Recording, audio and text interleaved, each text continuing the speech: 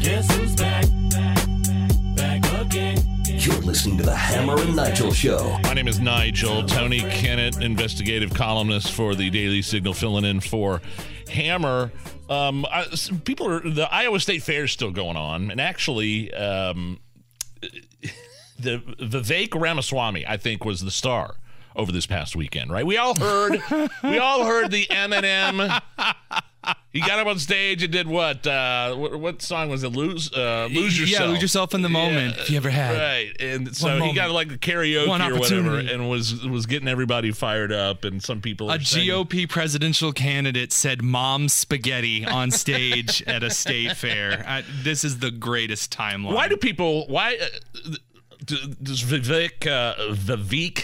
Vivek, bless you, Ramaswamy, why does he resonate with people?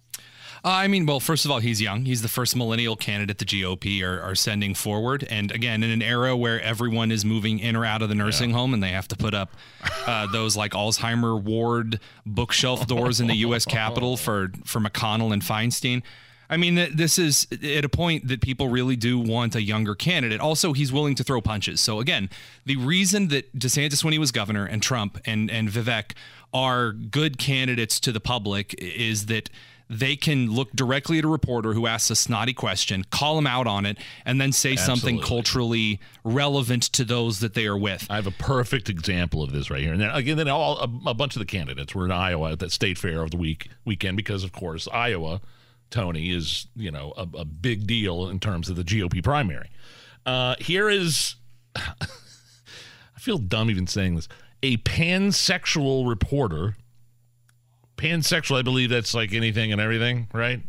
It's yet another imaginary word. Continue. A pansexual reporter trying to debate Vivek Ramaswamy at the Iowa State Fair, and then he kind of just turns the tape. This is a little bit longer a clip than I like to play, but it's like 2 minutes long. But just kind of listen to her question or his question or what I'm not sure what sex the pansexual reporter is, and then listen to Vivek and his answer. I was just wondering, what were your opinions on the LGBTQ plus community? Well, I don't think it's one community. Really? Yeah, I mean, how could it be? Just mashed together an alphabet soup. Trans is fundamentally in tension with gay, if you ask me. But what's your opinion? I'm personally pansexual, so I was just wondering what your views on same-sex couples were. I don't have a negative view of same-sex couples, but I do have a negative view of a tyranny of the minority. So I think that in the name of protecting against a tyranny of the majority, and there are times in this country's history where we have had a tyranny of the majority, we have now, in the name of protecting against tyranny of the majority, created a new tyranny of the minority. And I think that that's wrong. I don't think that somebody who's religious should be forced to officiate a wedding that they disagree with. I don't think somebody who is a woman who's worked really hard for her achievements should be forced to compete against a biological man in a swim competition. I don't think that somebody who's a woman that respects her bodily autonomy and dignity should be forced to change clothes in a locker room with a man. That's not freedom, that's oppression. And so I believe that we live in a country where free adults should be free to dress how they want, behave how they want, and that's fine. But you don't become oppressive by foisting that on others, and that especially includes kids, because kids aren't the same as adults. And so I think adults are free to make whatever choices they want, but do not foist that ideology onto children before children are in a position as adults to make decisions for themselves. And so I think a lot of the frustration in the country, and if I'm being really honest, that I also share, comes from that new culture of oppression where saying those things can actually get somebody punished. And in my case, it's part of why it's my responsibility to say them. And I respect that you may have a different opinion, and that's okay. It's part of what makes our country great is that you and I can be civil and have this conversation, and that we live in a country that still gives us, each of us, the right to speak to a presidential candidate and back, and still say that we pledge allegiance to the same nation. So I think that's the beauty of our country, and that's my honest opinion. Awesome. Well, thank you very much. I appreciate that. Thank you for your civility as well. I appreciate it. You have this pansexual reporter trying to bait him or trap Vivek Ramaswamy into something. And right, same leading questions. The brilliance of his he immediately gave a brilliant response and said, by the way, what's your opinion? Yep. And that's how you do it. That's why those candidates are popular. And by the way, since we're in a world in which new forms of sexuality are invented every 3.5 minutes, because pansexual just means you'll have sex with anyone, which is also what bisexual means, which is also what demisexual, polysexual, and a lot of other... Demi? Yeah, demisexual means that you kind of go back and forth one between the other. So I learned this in my equity class in Indianapolis public schools. So at the end of the day, that's one of the reasons that he's popular, is because you have more Republicans who are willing to look, and this is one of the reasons Jim Banks is popular and are currently running for Indiana Senate. He's willing to look at the media, deliver an articulate answer that says, no, you're not going to give me a leading question. This is exactly how I feel about this. Quit acting silly, and then if you lambast me as evil for this, it's going to blow up in your face instead. Well, I thought he said something towards the end called the tyranny of the minority. Yep. Which is what you were just talking about. Right. Yesterday, tyranny of the minority is a very interesting way to put it, and here's why. Remember yesterday at around this time, maybe it was next hour, we played this audio of a doctor on TikTok. Oh, no, this was Libs of TikTok that found this doctor that said if you're a straight man, it doesn't make you gay if you hook up with a trans woman. Straight men are attracted to trans women who haven't had bottom surgery. This is very disconcerting and confusing to women when they find this out, because they think, well, if she hasn't had bottom surgery, then, and you want to play with that part of her, then you can't be 100% straight. But that doesn't make sense, because you have to remember that these are still women. Trans women are women. They are female. The attraction to her is from the waist up, but it can also be from the waist down. And they can experience pleasure playing with that person from the waist down. Really? But that act, again, doesn't indicate a sexual orientation.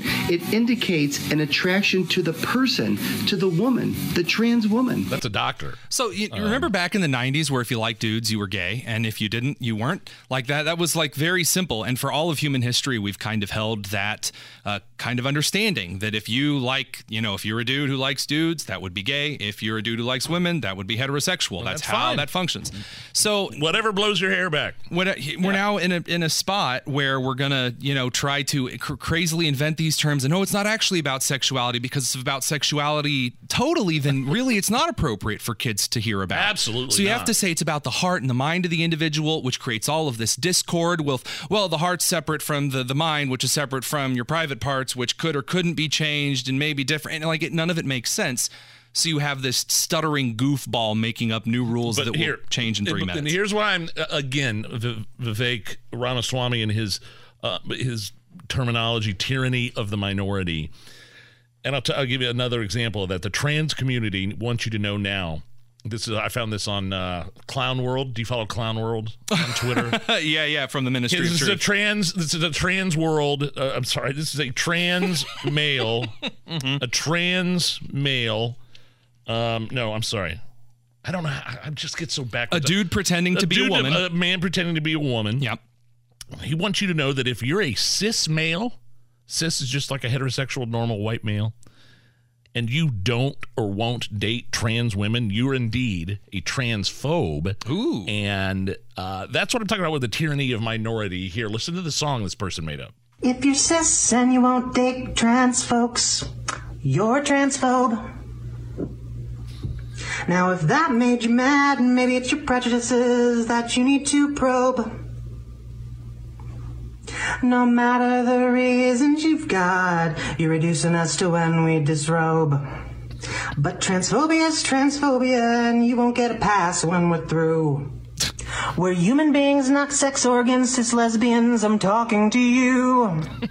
Okay. So first of all, if you're a cis male and you don't want to date trans women, you're a bigot. You're a transphobe, and that was weird. Allison, I got a question. This is a high school question about like classes. So remember how like when we were in high school, you had people who were like car guys, like they were into cars, and you had like the horse girls who were really only into horses. Sure. Like that was their entire personality. Sure. So there's another kind of kid in high school. They're called theater kids. And theater kids are obsessed with musical theater, and they're singing all the time. And the key thing about theater major kids is that they like never let it go, no matter what job they eventually, because they don't all get jobs in like musical theater. So they cling on to it. And so that's, first of all, that's why they're singing this through. Is because I bet you dollars to dimes this individual used to be a theater kid. So putting that aside, the tyranny of the minority is hilarious because it's the eggshell skull case, which is an old logical fallacy that if your skull is thin, then you would require everyone to wear helmets because it would make you feel more normal